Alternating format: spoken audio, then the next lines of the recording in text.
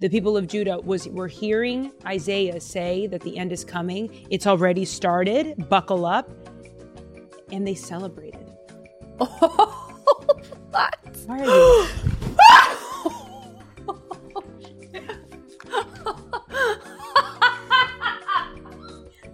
That's God. That is God. That is God.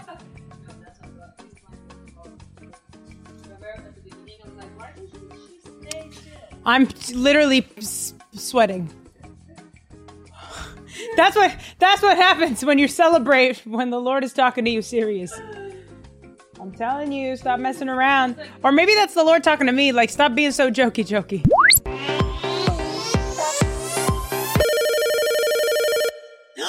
Ooh. Hey, Father. How you doing? Oh, I'm doing well. So, what story are we getting into today? All right. I can do that. I'm the girl for the job. Call back later. You guys, this week, we're going to be talking about how God works. Welcome to another episode of Bible Stories with me, Brianda. And joining me, none other than the Spanish croquette. The Spanish croquette! Oh, I want croquettes now. Oh, yeah. Where are the croquettes? I gotta smell them. You do? What about churros? Did you have churros growing up as a kid? Oh, con chocolate. Oh, with chocolate and cinnamon and sugar? Just chocolate. Oh, is that an American thing? I guess, yeah. Americans, you just add the extra stuff to everything. We just have the chocolates con churros con chocolate. That's it. Yeah, I mean, Taco Bell has a pizza taco or whatever that's called. What's the thing that Doja Cat always wants to bring back? The pizza pie or whatever? I don't know. I'm like, I'm pretty sure it's not Mexican. You know, Americans always finesse everything. I'm telling you. Extra seasoned. Extra salt, butter. Oh, and I love me some butter. Sugar. You know, this year I started cooking with butter. Normally I don't. I used to eat like a bunny rabbit. But something happens when you live alone. You're just you just want to start experimenting with different things. And wow. I mean, took my food to the next level, butter.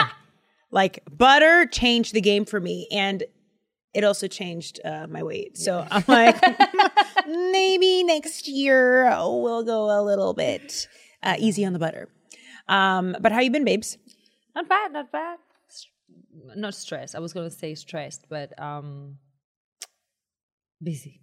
I know, we're both so darn busy. This, you guys don't know this, obviously, but we started the podcast 3 hours late. We're late. Clara and I are notoriously always late. I know. We should probably get better at that if we want to be with the major leagues. Probably, yeah. You know what I mean? If we want to be where our people are, people that we know intimately, we should probably work on that, you know? But we're here now. And before we, turned on the cameras and pressed record, Clarita, you were saying something to me that... Oh, yeah, what were we talking about? We always do this. Like, we get together, and it's like, stop. Save it for camera. Wait, and then we start recording, no. and I don't even remember what we were talking about. Wait, no. I actually don't do that. I will put my foot down. You do that. I don't like doing that. Stop, save it. But then we don't. I'm from the camp of people that my ideas aren't that precious, and they'll always come. Just like a song. The reason That's why because you're a creative person. I'm not. So the moment something comes, it's like, hold it. No, there are creative people who are also like this, but I know that I'm going to come up with another idea. Fair enough. You know what I'm saying? Right. But this thing in particular, I thought would be anything that I think the Bible babes may be interested in, like hearing two friends talk about. Mm-hmm. I'm like, oh, okay, let's wait for the mics. Well, I'm gonna try and jog your memory here. Okay. Clara had said to me. And we'll delete this. We'll edit this out if you don't want it to reveal it. That's all right. You said sometimes it feels like you're only successful when it comes to taking on other people's. Kind of, yeah. Paraphrasing. So you can say. I feel like I commit more to projects when they belong to someone else. That's fucked up because then I'll never make enough of myself, Always And then I told you that's not true. Like, I mean, you have you have so much going on for you, and then your nails and stuff. And then then that's when I said, I'm at a journey right now working with my therapist where I'm trying to tap in with my inner emotions and like understand why things happen in my life, like the part that depends on me, like why, you know, the thought process goes there or whatever, why my brain decides to act this way. And then I was telling you that I want to do hypnosis, but I'm not sure how to find someone that I can trust, that is like a well-renowned, you know, professional or whatever. And I was actually asking you if you knew someone, but well, Clara, actually, while I say what I'm going to say, can you look up what hypnosis is? Yeah. So there is someone from that I know who's a comic and who I don't know personally, but I know people who know her, and we can get this information for you. But Annie Letterman, she's 1/3 of the Trash Tuesday podcast, which I've mentioned before. Mm-hmm. She is a huge advocate for hypnosis, and she said that she's sober now. Yeah. Oh, sure. So, and we can find a way to get to her, you know, like to find out what it was. And she goes to this specific person in Los Angeles who she like is constantly. But actually, he may have a course that's universal or something. I'm not too sure. But can you give us what the definition of hypnosis is? Hypnosis, also referred therapy. as hypnotherapy or hypnotic suggestion, is a trance-like. Oh, no, not trance. How do you trance? How do you pronounce Trance-like. it? Yeah. Trance-like state in which you have heightened focus and concentration. It's usually done with the help of a therapist using verbal repetition and mental images. Wait, that wasn't very clear. No, yes, it was. Because when you think of hypnosis, you think of a magician in a top hat. It's like you're in a state of like semi-consciousness, and a therapist kind of helps walk you through your subconscious and like old memories that you're like everyday. Okay, I just realized I'm showing both hands. It's okay, guys. Clara. This is what happens when you're a nail tech doing 3 jobs. Okay, you don't have time to finish it. But also show us the good nail. Only the YouTube people can see this, but she's showing off her new nails that are so beautiful. Okay, back to hypnotism. Anyway, you are semi-conscious, and the therapist is helping walk you through like your subconscious and whatever trauma you may have from the past, or not necessarily trauma, just, you know, like deeper shit that you cannot just tap consciously by yourself. And I don't know. You feel that's maybe this form of like this immersive kind of therapy will help unpack some kind of... Yeah, I think it would definitely help me unpack self-worth? No self-worth, but like self-understanding of who I am and why I act or feel the way that I do. But also, I don't know, like I find it fascinating. You know me, I find very fascinating the way that the brain works and operates. And I've been wanting to do this for a minute, like for a few years now. Because my mom's a therapist in Spain, and she knows how to do hypnosis. Never done it on me that I know of, but no, I don't think she would. I want to try every type of therapy. I'm so into it. Well, why don't you try the Holy Spirit? No, that was bad. That was bad. That was one knock for me. I'm sorry, guys. Because, babe, look at me, Clara. I got the Holy Spirit, and I'm still up. Oh, wow. I can't find a video, but I'm sure it's not this. It doesn't work like that. Oh man, I've been there. I feel like I'm there right now. Like I feel so intimately. You and I are like, we said this before. Like, we share so much of the same. I don't know. Feelings about maybe career and you know what I mean? Yeah, life. Whatever. Life now. And sometimes it feels kind of comforting to know that A, you're not alone, but also B, to have someone have eyes outside of yourself to also see or be able to remind you of all the things that you are building. You know, you're not going to feel it right now, but that's the thing about self-building though. Those you can't see, and you'll never be able to see it. You know what I mean? Like with the stuff within, not just a career, profession, those material things, the things that you can see tangibly in front of you, but like the internal work. Right.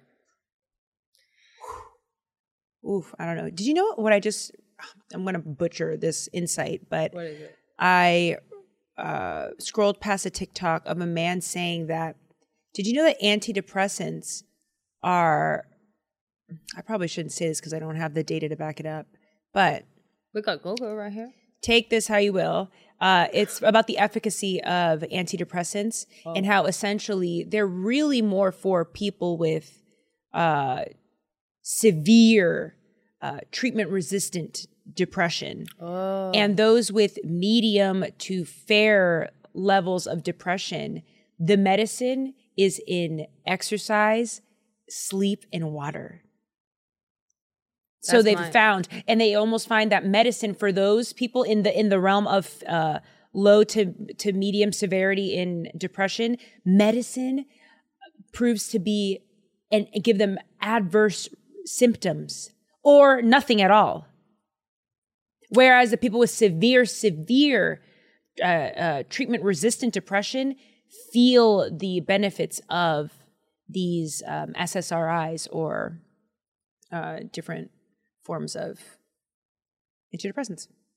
I mean, I'm not surprised. I'm always pro using chemical pills or whatever as the very last resort. Even like for a headache. I'd rather deal with a headache, drink more water that day, whatever, than, like I say, putting shit in my body. Now you can go ahead and give me that Tylenol, Advil, Extra Strength, whatever you need. All right, guys. Before we dive into this week's story, there are a few house announcements. I was perusing our YouTube and TikTok numbers, and I saw that we had an influx of new Bible babes. Bible babes, welcome the people. Welcome them, please. If they have questions in the comments, please help them out. Because of this, I wanted to just give us a brief rundown of who we are, what the show is, yada, yada, yada. If you've been here for a year, sorry about it, but this is for the new kids, okay? So every 5-ish episodes, we get an influx of people, like I just said, who are confused about what this show is all about, because apparently the title isn't enough. This is a fun and fab Bible storytelling visual podcast told by me, Brianda, an ex-atheist, now born-again Christian and actress that struggles to get work. We also sprinkle in fun commentary from one of our podcast producers, our very own resident unbeliever, Clara, the Spanish croquette. And each week, we tell stories from the Bible in the chronological order in which the Holy Bible was written. March 2021, we embarked on our biblical quest with the book of Genesis. But please know, this iteration of the show will end upon the book's completion, scheduled sometime around 2023. Don't say I didn't warn you. So the best way to consume our content is to keep up with your own personal readings. Okay? The exact book and chapter will always be found in every episode's show description. Or you can just watch leisurely and stay for the chit-chats like 70% of you do because I can see those analytics. It's okay. Okay. Our content is evergreen, meaning that if you decide to take this program seriously at a later date, like, I don't know, 2032 when Will Smith is allowed back at the Oscars, this show will still be here for you. Okay. Today, we are right around the time of the Book of Kings, Chronicles, and Isaiah, that time frame. And we currently find ourselves around the destruction of the corrupt northern kingdom of Israel and Judah. That's right. God gave a green light for enemy nations to bring this corrupt nation down. And you know what? I'm stressed. You're stressed. Everybody's stressed. But don't be too stressed, because the Lord gave us prophetic books like Isaiah, or this one, and this one, and this one, and this one. These books are there to help us. They promise that after the Lord's judgment, both Israel and Judah will be restored and be even better than before. Capiche? Was that a lot of information? Okay. That's good. Well, we'll be doing that every 15 minutes. You know what I'm saying? Cleaning up shop, just making sure we're all organized. No 15 minutes, 15 episodes. Oh, 15 episodes. So some people really do need that reminder, though. Now let's get into the story. Today, we will be covering Isaiah chapters 18 to 24. And we pick up where we left off, with Isaiah delivering 15 total oracles to pagan nations surrounding Judah. Last week, we brushed on Isaiah delivering oracles to Babylon, Assyria, Philistia, Moab, and Damascus. Check out this episode right here. Today, we start with an oracle to the nation of Cush. Stoners, get your head out of the gutter. Cush is modern-day Ethiopia. Hi, Tangi. This is going to be a good Hi, Tangi. What is it? I know you're going to love this one because when I found out, I was like, oh, I have a Hi, Tangi on Ethiopia. Oh. Did you know that Ethiopia and Liberia are the two only countries in Africa who are not colonized? Oh, shoot. That is fire. I know. And then wait, there's so more. Dope. Wait, there's more. Did you know TikTok, gosh, I got to spend more time off TikTok, but it's great for things like this. Because of this, that may be why Ethiopia does not go by the Gregorian calendar, the Gregorian calendar, like the rest of the world. So it's 2022 right now and everywhere else in the world. In Ethiopia, they're like 8 years behind. Ethiopians have I love this. I know, Ethiopians have, you know, we have 12 months in the year. Yeah. They have 13 months. And then some change because of some kind of like leap year situation that happens. So it goes accruing every year. That's I didn't know that. I didn't know it either. Wait, you said Ethiopia and Liberia? Liberia. Well, I know that Ethiopia. What about Egypt? Who colonized Egypt? Europeans. I don't know. That's why they're like, there's a blend. They're Mediterraneans. There's some kind of Middle Eastern, didn't they? No. Egypt, no. You're thinking about Turkey. Oh, I am thinking about Turkey. But Turkey's not in Africa. I'm talking about colonization in Africa. Because Morocco was colonized by the French. For sure. What about Egypt? Look that up. Ooh, look at us, educational babes. Yay. Oh, the British. Motherfucker. Yeah, so I was right. Oh, Europeans. Yeah, you're right. Mm-hmm.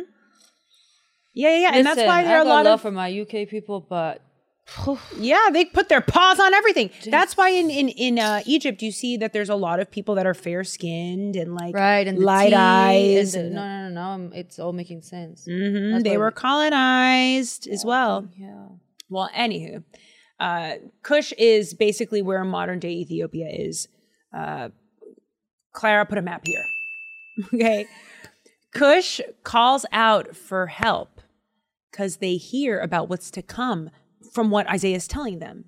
You know, they know that what's going on with their neighbors. And so they say, please, what do we do? Help us out, blah, blah, blah. And Isaiah tells them, listen, buckle up and seek repentance because the Lord is cutting the fat, but he's preventing another spread of corruption.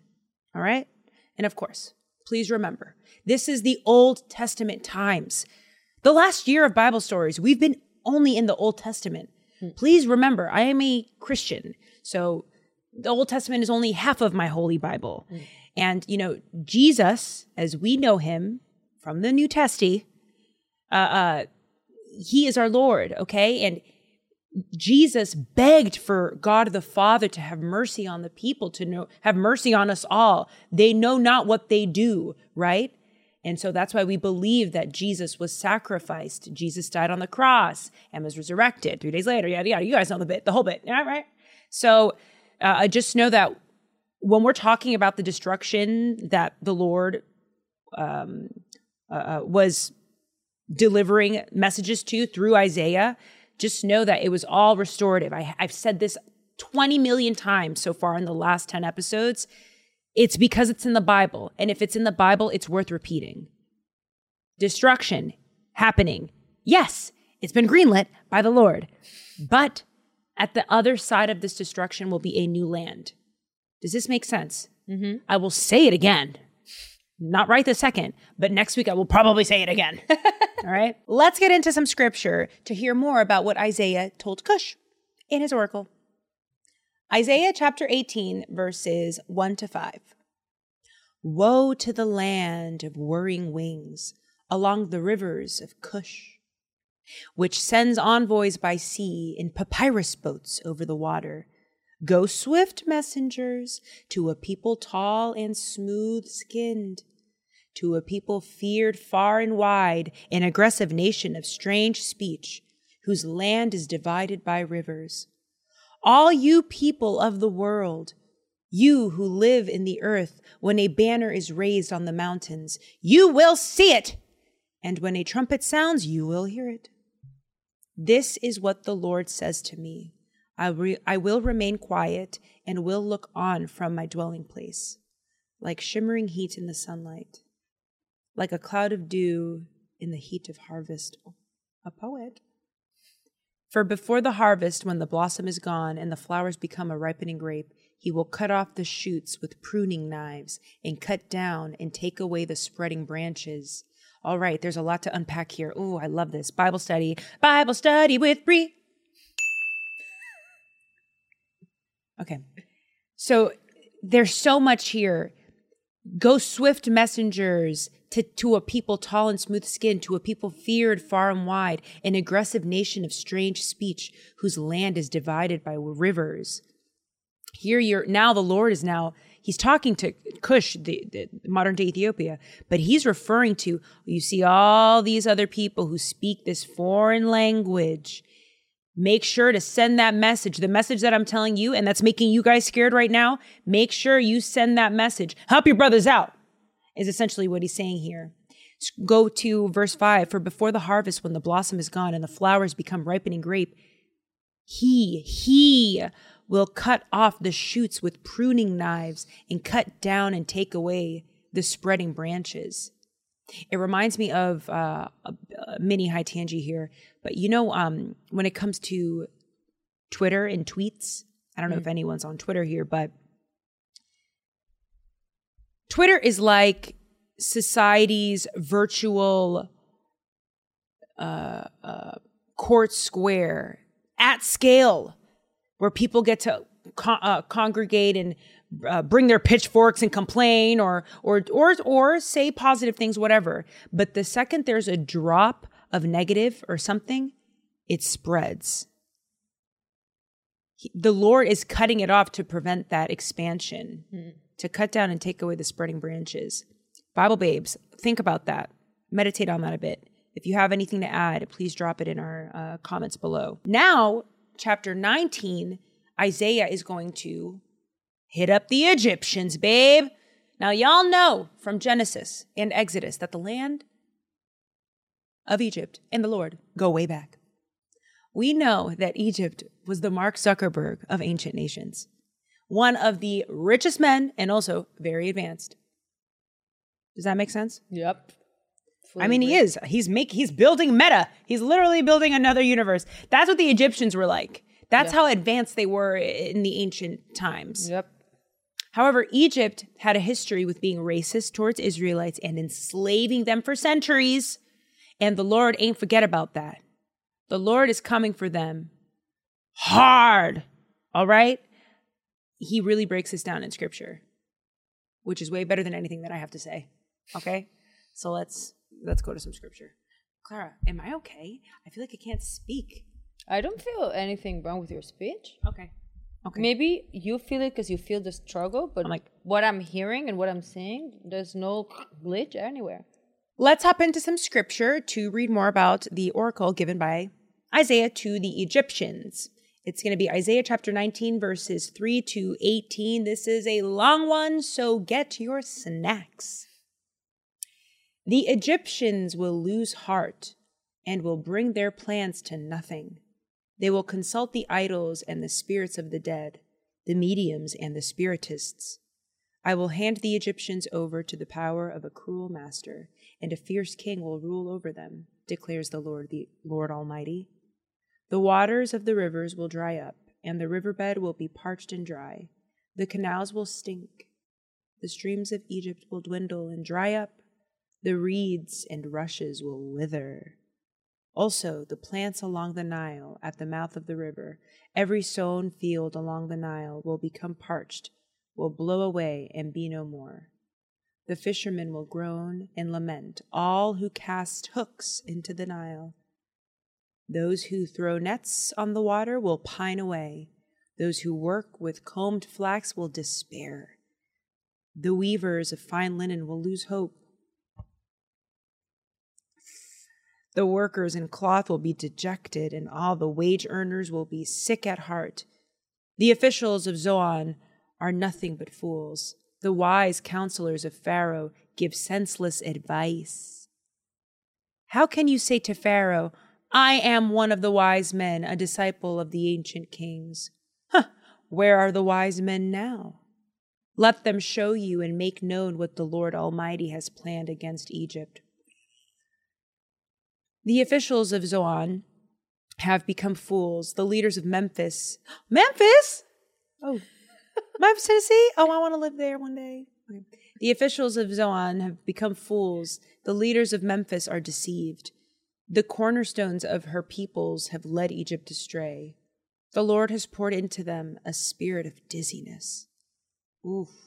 They make Egypt stagger in all that she does, as a drunkard staggers around in his vomit. There is nothing Egypt can do, head or tail, palm branch or reed. Wow. In that day, the Egyptians will become weaklings. They will shudder with fear at the uplifted hand that the Lord Almighty raises against them. Woof, the Lord is mad. And the land of Judah will bring terror to the Egyptians. Everyone to whom Judah is mentioned will be terrified because of what the Lord Almighty is planning against them. In that day, 5 cities in Egypt will speak the language of Canaan and swear allegiance to the Lord Almighty. One of them will be called the city of the sun. Oh, whew, there's a reason why I wanted to go in on this one. Here, Isaiah is telling Egypt, not only are you guys going to suffer, but you will be speaking the Canaan language, meaning the things that you did to those Israelites, the way you oppressed the Israelites, they're going to oppress you back tenfold. Here we have, the Lord has poured into them a spirit of dizziness. They make Egypt stagger in all that she does, as a drunkard staggers around in his vomit. Whatever Egypt vomits out, whatever toxicity, whatever that is that they need in order to feel better, they're going to vomit, right? And then the Lord's going to make them struggle in their own vomit, in their own weaknesses. Okay, visuals. Hey man, Israel likes the visuals. And lastly, we know that the Egyptians, if they're the Mark Zuckerbergs of the ancient time, right, that would mean that they are smart, wise. Here we're saying, we're not only going to make you unwise, we're going to make you guys confused within each other's wisdom and cause strife in that way. That oracle was pretty scary for Egypt. I don't know. And then later on in that episode, he even says that Egypt and Assyria will work together for Yahweh, you know, at like kind of like an interwoven multicultural family. But that's at the end of chapter 19. If you guys want to listen to it, or I'll just say it right now. Isaiah chapter 23 verses, chapter 19 verses 23 to 25. In that day, there will be a highway from Egypt to Assyria. The Assyrians will go to Egypt and the Egyptians to Assyria. The Egyptians and the Assyrians will worship together. In that day, Israel will be the third along with Egypt and Assyria, a blessing on the earth.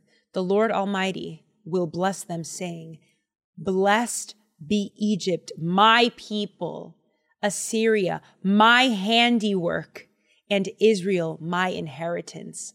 Hallelujah. Oh man, that's kind of cool. That's really cool.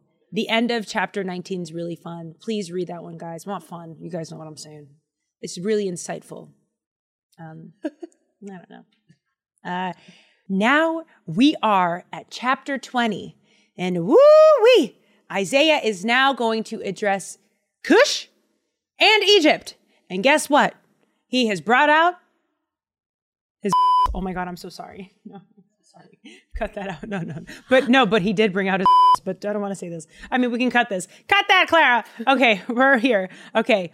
And Isaiah is in his sackcloth and his buns are out. That's a little more appropriate. Yep. Okay. Chapter 20, the prophecy is for Egypt and Cush. And Isaiah is now at the part of his TED Talk where a 3D slide presentation comes on to really bring this prophecy of those nations coming undone on home. Coming on home, we're coming on home. Jesus, we're coming home. Jesus, I wish you'd come back so that I didn't have to cry every time I don't know what's the next thing I'm going to say. Oh, crap. Oh, I hate it. I hate it here. Let's go back to Memphis. I wrote a song called Bus to Boston. Bus to Boston. I'm not going to sing it. Sorry. Let's do it. Okay. Scripture.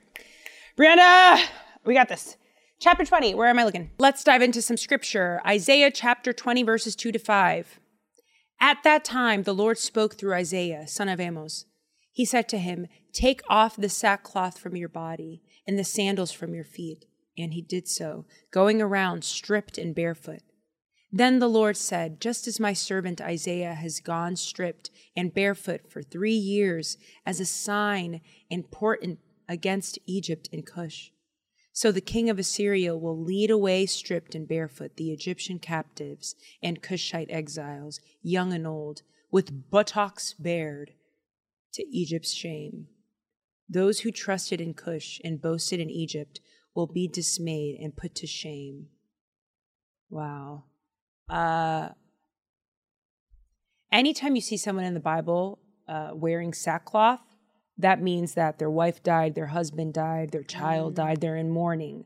Oh, okay. So Isaiah is revealing all of this that the Lord is making him say, right? That is inspiring him to say to them. And he is so depressed about it. He's so sad about it. This doesn't bring him joy. So much so that it surpasses mourning. It surpasses pain. He's now at the point of what's on the other side of it. Some people say anger, right? Well, guess what? Humiliation. Like he's humiliated to the point that he took the sackcloth off and now he's naked. He was naked for 3 years giving this prophecy. Do you understand? And if I may, it kind of allows us to see the Lord told him to do these things. So in that sense, he serves as like, I don't want to say theatrics because that's doesn't convey what I'm trying to say, but it shows just how sensitive Isaiah was to the Lord's word. Like to do that and for 3 years? Right. I don't know, man. He just did this to show his state of mourning, the Lord's state of mourning. We should, at least as Christians, we should try and embody Jesus, even though we'll always fall short. But he's we want to rid ourselves of this and be more like the perfect North Star, right? So here you have Isaiah trying to be that image that the Lord wants him to be so that they can see what the current state the Lord is in, right? This doesn't bring the Lord any kind of gun-ho joy, right? And again, to do that for 3 years, the commitment that these prophets had for the Lord, I wish I could, man, I want to love the Lord with that level of dedication, and I want to commit. I don't want to get naked around New York City. I'm sure more than one would love it. Okay, well, listen, not with these tetas. Imagine me running around with those tetas. No, I would literally just be walking super slow because if I ran, my titty would give me a black eye.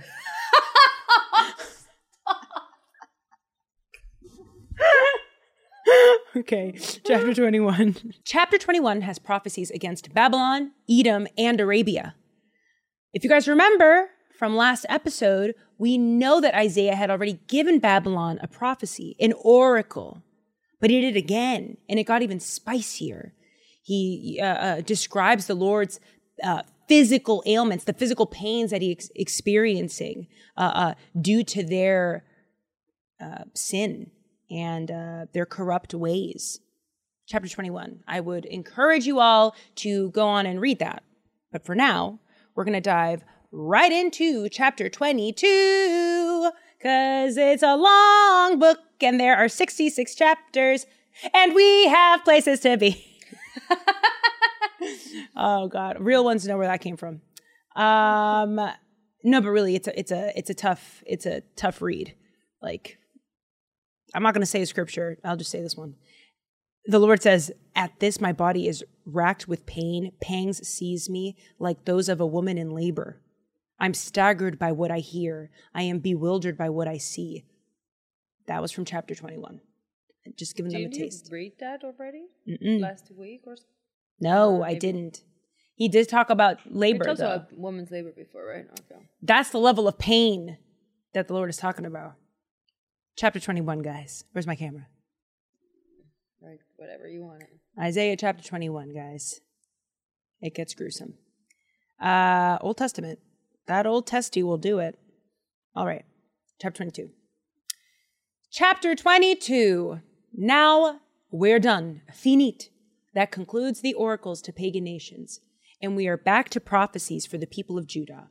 And like we've said before, the punishment when you are his children is more severe because they are held to a different standard. And if you guys thought Isaiah was depressed when the Lord was giving him an oracle to say to pagan nations, imagine how gutted Isaiah felt when he had to tell Jerusalem some prophecies. All right? He let them know that Jerusalem will be attacked and destroyed, and there's nothing that any of them can do to stop it. And when Isaiah is there confirming what's about to happen to the people, they were sobbing in pain, you know? And what do you think Judah did? You think Judah repented? You think maybe they spent like sacred time with their family during the end of days, right? You think they would do something like that, right? Mm-hmm. No. The people of Judah were hearing Isaiah say that the end is coming. It's already started. Buckle up. And they celebrated. Oh, what? Why are you?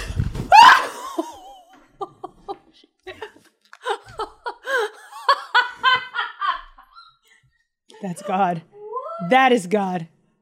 That is God. No, that's not God. This plan was falling. Remember at the beginning, I was like, why doesn't she stay still? I'm literally sweating. That's what happens when you celebrate when the Lord is talking to you serious. I'm telling you, stop messing around. Or maybe that's the Lord talking to me, like, stop being so jokey. Now let's hop into some scripture to see what Isaiah had to say about these trifling Jerusalem natives who are celebrating at the news of their own demise. We're going to go to Isaiah chapter 22, verses 12 to 13. The Lord Almighty called you on that day to weep and to wail, to tear out your hair and put on sackcloth. But see, there is joy and revelry, slaughtering of cattle and killing of sheep, eating of meat and drinking of wine. Let us eat and drink, you say, for tomorrow we die. That's what they're saying. They're saying, we're dying anyways, we might as well eat and drink. Of course, Clara would laugh at that. That's depressing. That's so depressing. That's funny because that's a little bit how I approach life. Like, if you really don't have anything that you can do about it, might as well just enjoy whatever you got left, you know? Like, okay. If you're gonna die anyway. I want to put on a sackcloth right now. Lord, please have mercy on my friend. Lord. She does not know, but I love my sister. I love her a lot, and I'm going to stick beside her. I love her to pieces. Oh, Lord. Anyways, there's a palace leader in Jerusalem at this time when the people in Judah were celebrating. He was a palace leader who, of course, commissioned all of them to celebrate. You know, if you have a whole city of people celebrating, that had to have been, I guess, biblical ancient times, the government's being like, yeah, let's just do that. Right. So Isaiah hits up the palace leader named Shenba and was like, you know what? I'm going to replace you. He says that later on in chapter 22, if you guys want to go and read that. Specifically, it'll be around verses 15 to 20. I guess I'll say it. This is me. I always say I'm not going to read the scripture, and then I always want to. But in chapter 22, verse 20, when Isaiah approaches Shenba, telling him, hey, yo, you ain't Ish, and I'm going to replace you. In verse 20, he says, in that day, when Jerusalem is to be restored again, in that day I will summon my servant Eliakim. I think it's Eliakim, son of Hilkiah, son of Hilkiah. I will clothe him with your robe and fasten your sash around him and hand your authority over to him. He will be a father to those who live in Jerusalem and the people of Judah. I see Jesus in all of this. It's so funny the more you read the text, the more you read the word, you see that Jesus is all over the Old Testament too. And I don't mean to, obviously, I don't want to be disrespectful to any of our Jewish audience listening. But what can I say? That's my truth and I'm sticking to it. We're now at chapter 23.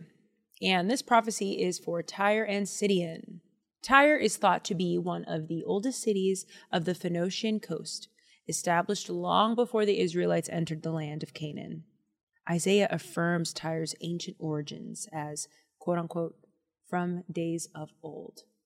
The name Tyre, Zor in Hebrew, signifies a rock, an apt description for the rocky coastal fortress.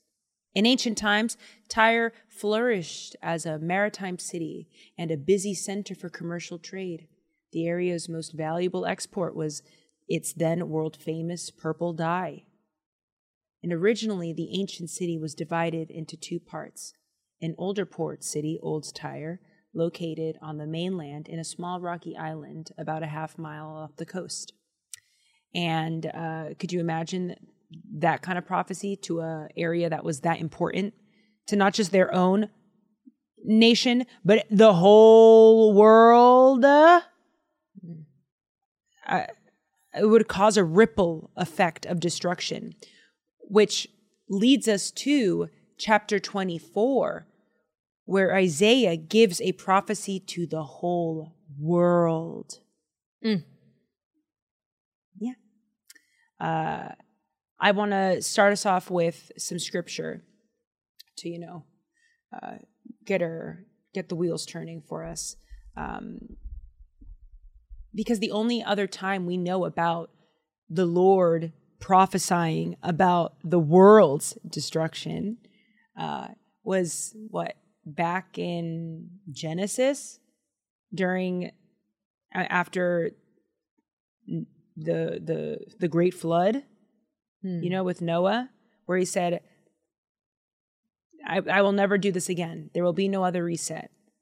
Well, he said it wouldn't be by water, but by reading the scripture, you can kind of infer that the next time there will be a reset, it would be like fire and earthquakes.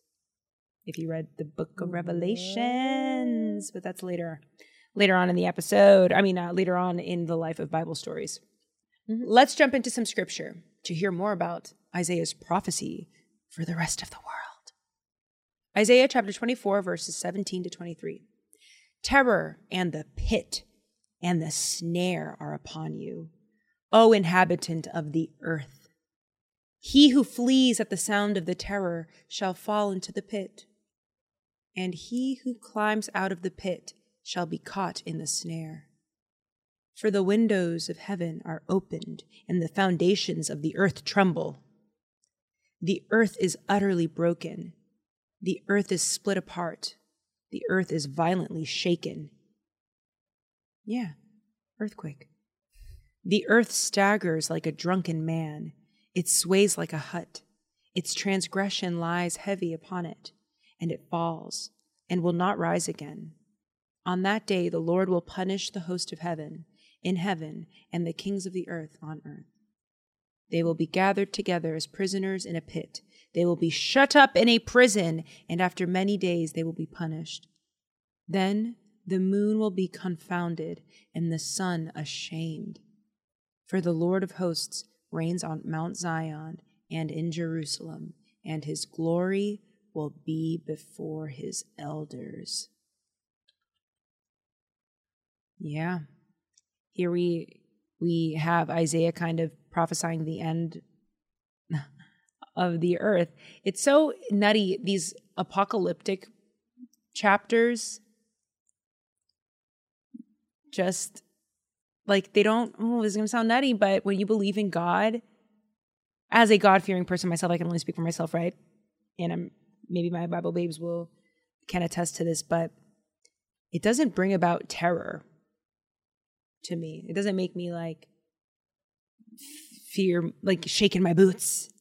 Like if anything, it reminds me of the fact that we're still here today.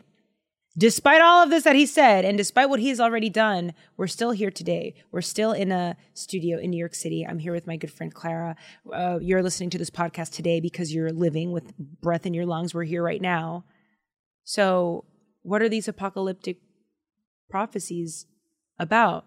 And how is the Lord working through